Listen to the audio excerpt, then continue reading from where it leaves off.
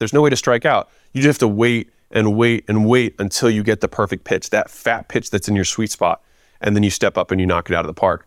And if you look at the people who are the wealthiest in the world, invariably, the vast majority made their money with one vehicle. The wealthiest people in the world see business as a game. This podcast, The Game, is my attempt at documenting the lessons I've learned on my way to building Acquisition.com into a billion-dollar portfolio. My hope is that you use the lessons to grow your business and maybe someday soon partner with us to get to $100 million and beyond. I hope you share and enjoy. I want to tell you a story that was really impactful for me earlier on in my life and my business career. And it was when Layla and I went to the Pirates Cove Mastermind. Now, if you've ever listened to my podcast or you've been on this channel, I've talked about this before. But it was one of the most impactful experiences of my life. And it was because I had multiple mentors who made more than me speak belief into me and also made sure that I capitalized on the fat pitch. All right. And so I'll tell you how this went. So Layla and I had just gotten married. This was 2017, May. We had just gone from, me almost losing everything to this business that we had just shifted from a done-for-you flying out, doing gym turnarounds to a consulting service, teaching other people how to do our model. And we were like in our second month and doing $350,000 a month. It was insane. And it was just Layla, me, and an assistant selling over the kitchen table. It was absolutely bananas. I didn't even know. We made more money than I knew what to even do with. It was crazy. You know what I mean? We're living on $1,200 a month and taking home $340 of $350,000 a month. It was crazy. And so anyways, I got invited to an 8-figure mastermind. And clearly, if you're doing the math there, I'm not making 8 figures. And I felt like really out of place. I was like, are you sure you want me to come? And he was like, yeah, dude, you're going to blow past 8 figures. And I was like, really? And so first person that spoke into me was Russell, which is why I'm always grateful for that. And so he saw something in me that I couldn't see for myself, which is why I think it's so valuable to pay for mentorships and pay for, people who are ahead of you to give you perspective that you lack. Because a lot of times it's beliefs, it's the things that you don't see that kill you, right? And that prevent you from succeeding. And so anyways, we get to this event. Super nervous to speak because all these guys are like Titan. They're all doing, 10 million, 20 million, 30 million. And I think Russell at the time, I think they were doing 35 to show you how long ago it was, because now I think they're doing 150. And I got up there, it was finally my turn. And I wrote on the board and I told how our whole process worked and how much money our gyms were making on average. And Jason Fladlien, actually I'll start with what Alex Charfen said. So Alex Charfen was in the room and he's like, you have a $100 million business right now and you don't even know it.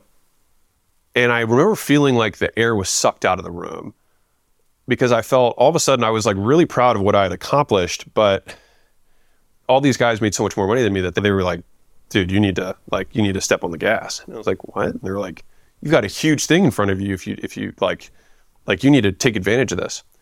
And at the time I was saying how I was like, okay, we're making $350 a month and I want to start a supplement company. And they were like, why would you want to start a supplement company? Just double your ad spend because you're not spending anything on ads right now.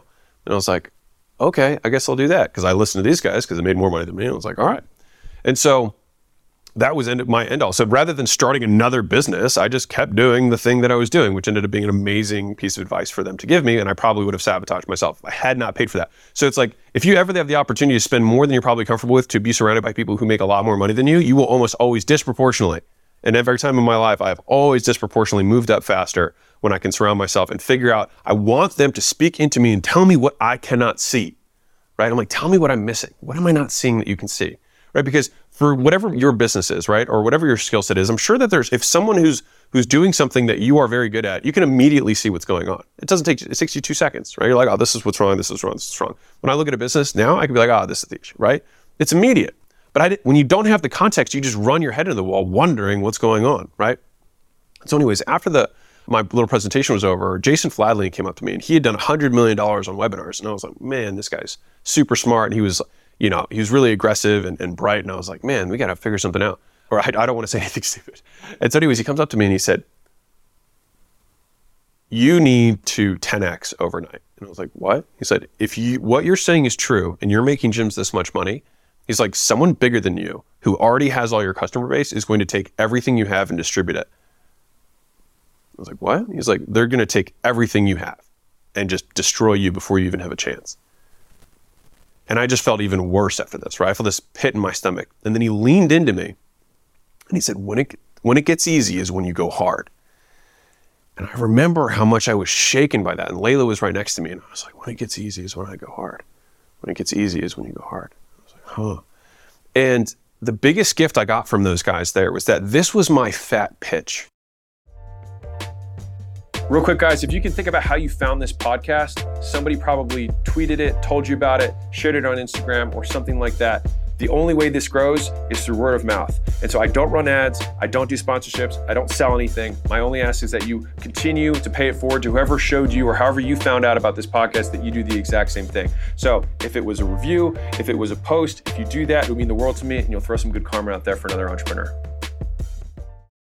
Right? There are only a handful of opportunities that present themselves in the course of, entrepreneur's career where you have the opportunity, you have the skill, and like basically the stars align, right? Now, that being said, you have to develop the skills so that when the opportunity presents itself, you can knock it out of the park and step up to the plate.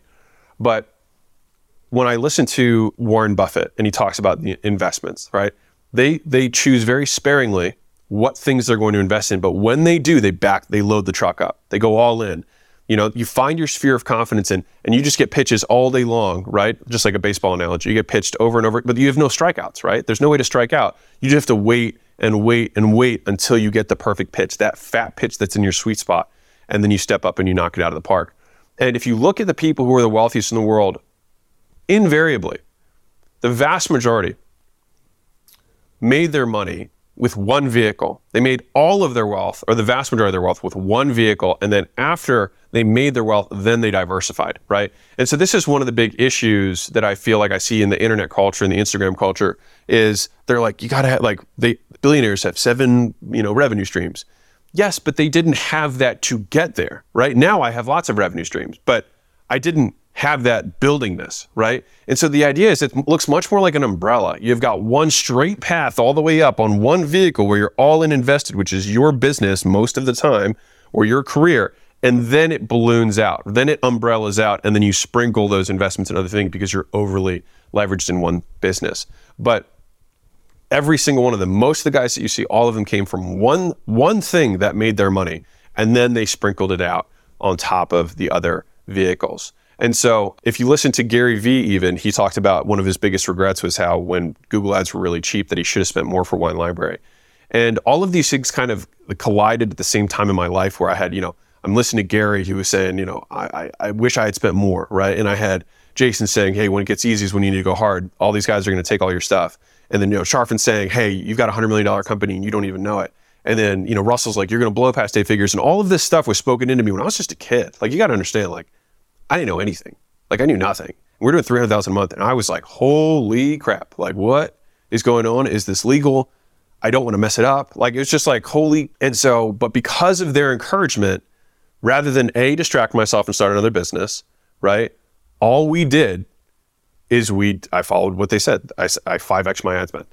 And then it just took off like a freaking rocket. You know what I mean? We went from, 350 to 1.5 million in the next 5 months, as in per month.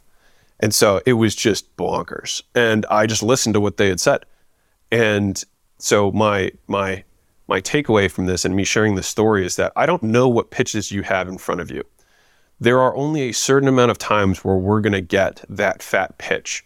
And I think the point of this is that if it is easy for you right now, this is the time to step up. I was talking to some entrepreneurs that were younger not that long ago, and they went from, next to nothing. I think not next to nothing. I think they were doing, that sounds horrible what I'm about to say. So they were doing $1 or $2 million a year. I didn't mean it like that, but their last month, they made $20,000 or $30,000 in their last month of the year. And then the next month they hit this offer out of the freaking park. And they did $3 million and they did $5 million the next month in revenue. I mean, that's insanity. I mean, I've never heard of anything growing that fast without a JV, some sort of joint venture thing. Never in my life I've heard something grow that fast. And they were like, yeah, we're trying to enjoy the fruits of our labor and not spend a ton of time on the business. And I got to have the opportunity to be the older person in the situation because I could see in them what I imagine people saw in me, which was you've got a hot one right now. You need to ride it hard. Strike when the iron is hot, right? When the fat pitch comes, you step up and you put everything you've got into it. And so this is not the time to try and figure out work-life balance because you're going to have this finite window where you're going to make disproportionate amounts of money, where you're going to make your generational wealth in this short gap. And we just have to hope that when that opportunity presents itself, we take full advantage, right? If you're going to California and during the gold rush in 1849 and you start panning for gold and you start getting gold, that's not the time to say, you know what, I've made it, I'm going to stay home, I'm only going to pan for gold an hour or two a day. Of course not, right? Because you'd be like, I got to try to take as much gold out of this river as humanly possible. It seems obvious to us from the outside, but when you're in it, you have all these other things that are going on in your mind, right? And the thing is that opportunity, like many, are finite, right? There's a defined period of time where you're going to be able to ride that wave and be early on it and crush it. And so most people who are very wealthy had one big pitch that they swung hard on. And then after they've made it, then they sprinkle their other investments. Just don't try and reverse engineer the wrong sequence.